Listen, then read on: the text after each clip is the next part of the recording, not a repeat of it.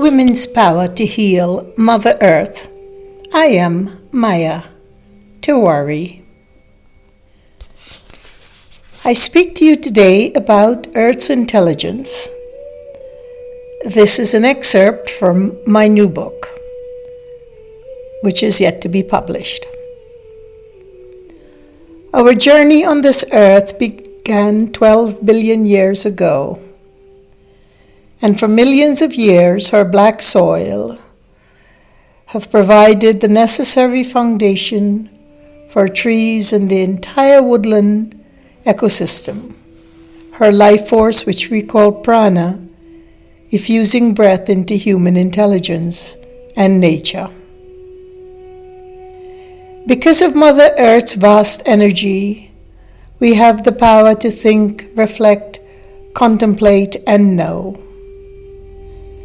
She's not only an external force, but the inner radiance through which we are able to see, hear, smell, feel, and remember. Our capacity for awareness is a reflection of Mother Nature's light. Through the consciousness that we are able to light up every object and therefore experience her earth, making it visible, audible, and familiar. Have we contemplated the enormity of Earth's life force within us? We're magnetically connected to her cosmic dance, like the celestial bodies with mass in the universe attracting each other. The Earth's pull on the moon keeps the moon in orbit. The sun's pull on the earth keeps the earth in orbit.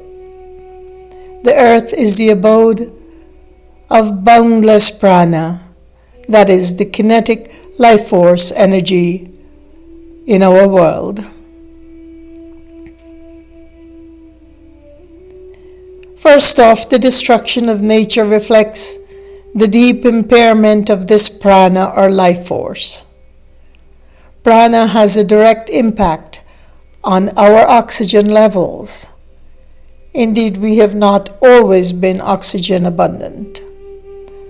Oxygen levels stabilized on Earth about 541 million years ago. Science informs that we owe our existence to a cyanobacteria, microscopic creatures that help to radically transform the Earth's atmosphere.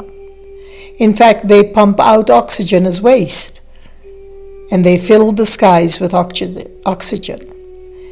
This was discovered for the first time about 2.4 billion years ago. With the depletion of Earth's natural resources and the resultant impairment of prana,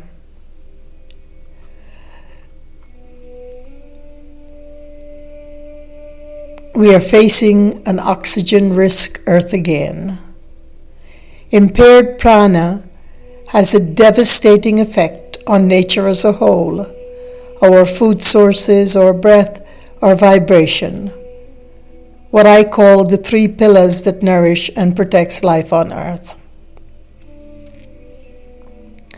As the Earth orbits the Sun, certain carefully maintained conditions must be in place. If these conditions are disturbed, the Earth can fall away from its orbit. Imagine that.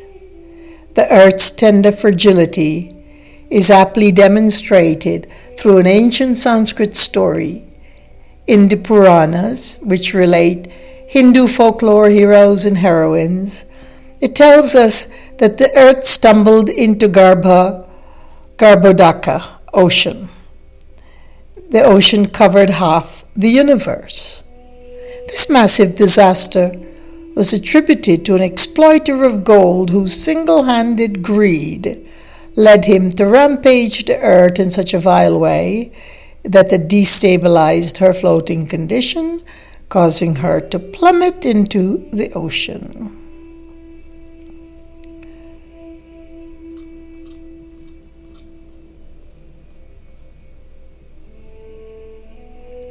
The Rig Vedas tell us, O Mother Earth, you who have the ocean as your garments, the mountain as your bosom, you're the consort of Lord Vishnu.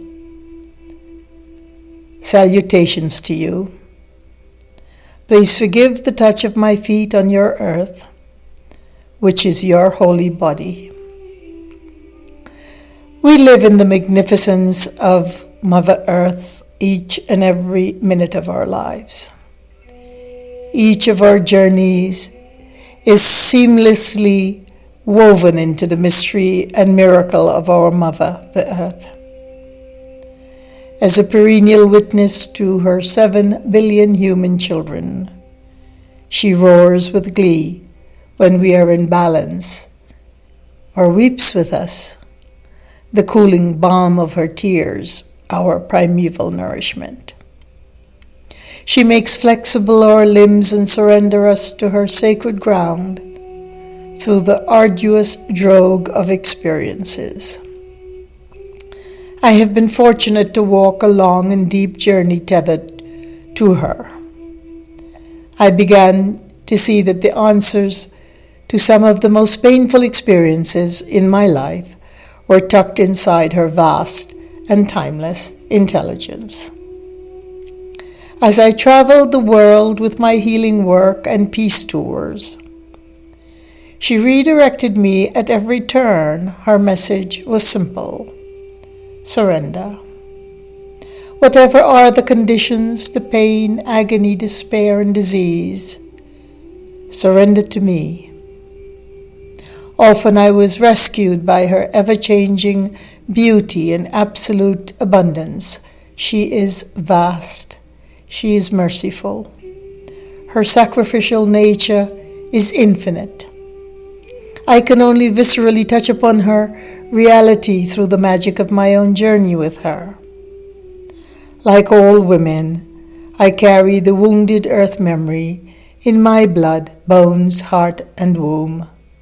And like you, I wear the cicatrices of her creation.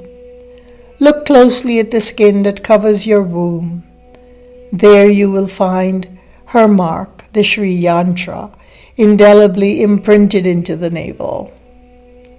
Once we recognize our inimitable bond with her Shakti, her primordial feminine energy, we convert our wounds into wisdom. There is so much to say about Mother Earth, but perhaps the greatest lesson that I have learned in my 70 years of life is that of surrender, which is perhaps in human experience the most difficult act to do, because it takes such a deep understanding, such immovable faith, such immutable hope to just surrender to whatever a situation may be, especially one that has been as difficult for me in the last 11 years of being targeted by covert violence. And I must say that as I began to surrender, bit by bit, it was a slow and difficult process. I started to reflect on how much surrender has to do with forgiveness, in that until we can forgive, we cannot surrender. It was a seamless bond between forgiveness and surrendering. And as I said, surrender is perhaps the most difficult thing for the human person to do, saint or otherwise. So we could imagine how difficult it is to truly forgive. Thank you for listening, and may peace be your journey as you reflect on our great Mother, the Earth.